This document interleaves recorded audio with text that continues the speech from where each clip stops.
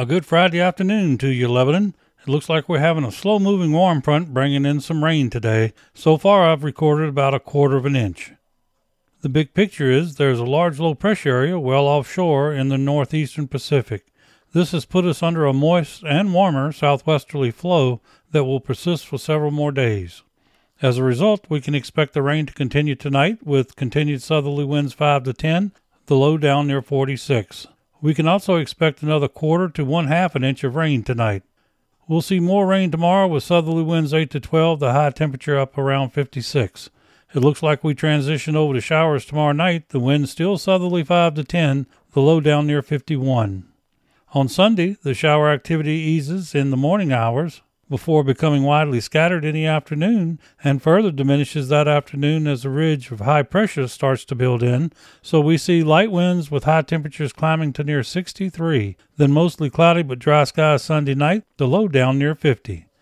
By Monday, the ridge is getting nudged eastward by a trough of low pressure that'll push in a slight chance of rain starting in the afternoon Monday, with a chance of rain still that night.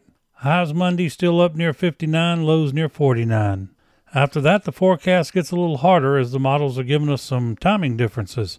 Some actually show the rain moving in as early as Monday afternoon, but that looks a little too quick, so we'll go with the others that show the rain holding off until Tuesday, even though some even say Wednesday. The bottom line, though, we're likely to see some rain or rain showers Tuesday, with some rain on Wednesday and Thursday as the trough moves in, which also cools us down some. The highs Wednesday and Thursday likely in the low to mid-50s and lows down near the low to mid-40s. As far as the rivers go, from Philomath eastward to Skyo, they all see their levels increase some, like the Marys River near Philomath will spend the weekend in action stage, at levels similar to this past Monday and Tuesday.